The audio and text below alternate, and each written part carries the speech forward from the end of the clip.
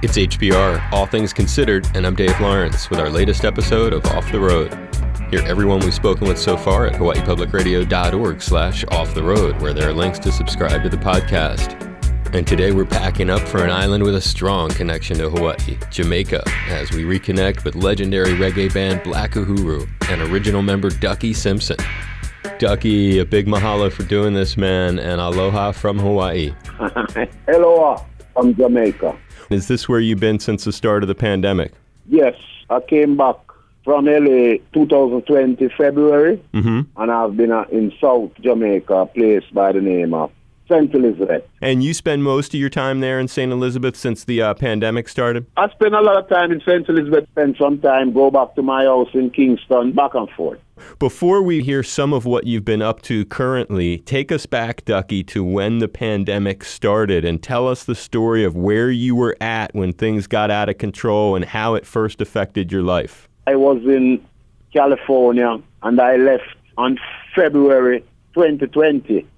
There was just one case of the virus in California, and that case was in San Francisco. Then I was going on one of my major tours, maybe my biggest tour since my career, in Europe. And I was here chilling out, waiting until about May, but the pandemic break big time, so that did not happen. And I've been here chilling since that time. Now, are those the tour dates that appear to be held off until 2022? Yes. Since the pandemic began, have you played live at all? Nah, I have not budged, man. I'm doing some demo for my next album. And the last show, was it in Vegas, actually, in February? Yes, that was my last concert in Vegas. I flew from Vegas to Jamaica. Wow. What I do, I try to stay away from a lot of crowds. I've just been chilling at my flat. There's a lot of curfew. Like even now, there's curfew from 3 o'clock. 3 p.m. You know? Yeah, everybody has to be off the road from 3 p.m. So we are totally locked down here. Wow. The lockdown is not every day, but the curfew is every day. Okay. Just try to stay out of large gathering. I go to the studio in Kingston sometime. A lot of people is getting the virus down here. It's really kicking high. Right. But the country is not locked down for people flying in, people coming on vacation, big parties in Negril and stuff like that. So there are still tourists coming to the tourist places? Oh, a lot of tourists.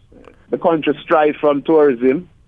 That's their biggest earner. You're saying it's a critical industry, so they've got to keep the tourists coming because that's a top earner, as you say. Big time. How far is St. Elizabeth's from Negril? Well, that's my favorite chill spot. Negril is like 2.5 hours from where I am. West of where you are? Exactly, west. I've been there before, 7 Mile Beach. Ah, yeah.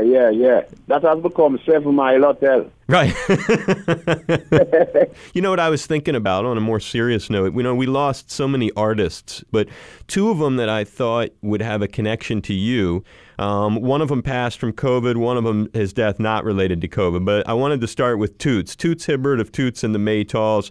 His importance and how he fits into your life. Well, Toots, musically, Toots fit into my life great. Toots was one of my favorite artists. I liked Toots from I was very young. But I was not close to Toots. Had you ever met him? Rarely. Maybe one time, or I might have seen him in the studio. You said you liked him a lot since you were just a little kid. Yeah. He's a few years older than me, you know. I've been a fan of Toots from in the 60s. Starting in the 60s. Yeah, know all of his songs. Yeah, Toots was a very famous artist in Jamaica, you know.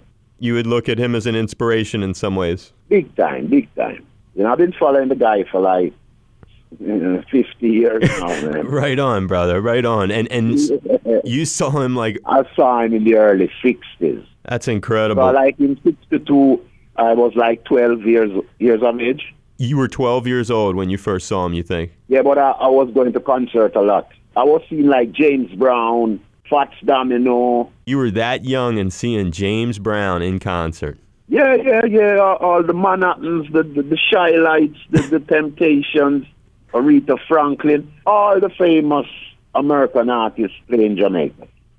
in addition to Toots, the other one that I know that you have a strong connection to, and his death not related to the virus, but still it's happened during the pandemic.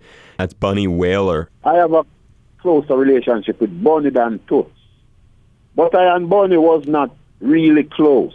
In the Wailers days, when I used to be around them, these guys were very militant, and you'd have to keep your distance, So when I go to Trenchtown and I'm kicking it with Wailing Soul, right? Wailers rehearse at Wailing Soul, so that's how I get to know them. But I learned a lot of magic around them musically, right? That's where I kicked off my music training when I met Wailing Soul.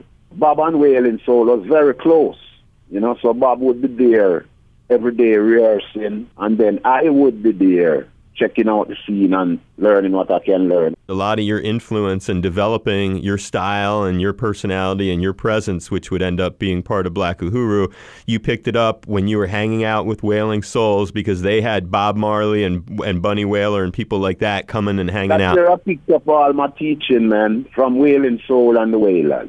I would be watching Bob and Bunny, because Bob and Peter and Bunny was like, my hero, And when you think of Bunny, is there any funny story that you remember, like when you think of his name in those times? I got the funniest story for you, man. Okay. The first guitar I bought, Bunny took it away. Very funny. Explain. Well, I'm chilling in Wailing Souls now, so I'm going to Wailing Soul like 5-6 days a week, every morning, get on the bus, go to Trenchtown, in the evening come back. So I bought this guitar. It was a custom-built acoustic guitar. Took it to Trenchtown. Like the first day I bought it, I took it to Trenchtown and I showed Wailing Soul it, and they were like, yeah. And I left the guitar at Pipe House, because I didn't want to be traveling with it. Right. And one day when I get back there, the guitar was nowhere to be found. and I was like, where's my guitar? And they're like, Bunny took it and said it was his. Okay. Yeah. And he had my guitar. Bunny took my guitar for maybe like a year and a half, 2 years. One day, just returned it to the house. I went to Trenchtown, and when I look, I saw my guitar. They were like, Bunny left it here, and I just control it back. But I didn't want to make no fuss about it, because I still wanted to go to Trenchtown. So Bunny was telling me that the guitar was his, and everybody believed Bunny. So I just chill, because I didn't want to break up the relationship going to Trenchtown. Yeah. Makes total sense. And then eventually your attitude paid off, because you got it back, and you big time. Yeah, big time. Got it back and learn a lot of chemistry. That's right. I really learned the harmony chemistry from Bob, Peter, and Bunny. Was great harmony singer. So I was in like the right mix. Like they're mentors, is what you're saying. They were great mentors to have, in a way. Big time. I learned all the chemistry with them, man. Everything. All right. Final kind of question. What's going to be next for you, my brother, in terms of, obviously, the shows that I know about are not till next summer in Europe? I might fly out of the country and do one show in November in Puerto Rico. Because the show has been booked, and it had to be canceled because of the pandemic. So that might be my only show for this year, Puerto Rico. And your health, you're feeling good? Yeah, I don't have the virus. So far, everything is good, yeah. And staying away from crowds. Big time. I'm sitting on my veranda talking to you now. And you must talk to so many people around the world. Do you have a favorite, Ducky? It's yours. But I remember you. Specific. Because I remember Blue Note and I remember Hawaii. I'd have to say your interview. I appreciate it very much. That night in Hawaii, the mood was like, airy. The mood was very airy.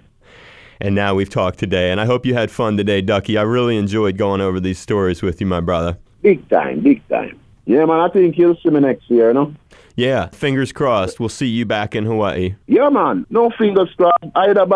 If I'm not even performing, you'll see me. We were coming to Hawaii. My friend was buying a house in Hawaii 2020, Wow. And the pandemic, he just called me like maybe 2 days ago. I'll be in Hawaii like 2022. We'll get in touch for sure, and we'll see each other when when you get here. You're talking to me from Honolulu? Yes, yes, I am. All right, sir. Giving you maximum respect. It's Ducky Simpson, Reggae Legends, Black Uhuru, and just great reconnecting. Big time, big time.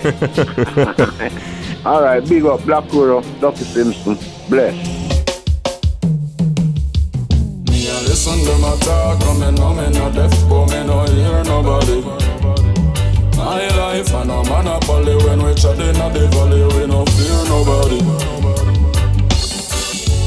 Hey, do I trod through this valley? I will fear no evil. Yea, do I trod through this valley? Still I will fear no evil. Don't you know? Jah guide, Jah guide, Jah guide, Jah guide. Right through this valley, and I know I'm trotting through this valley.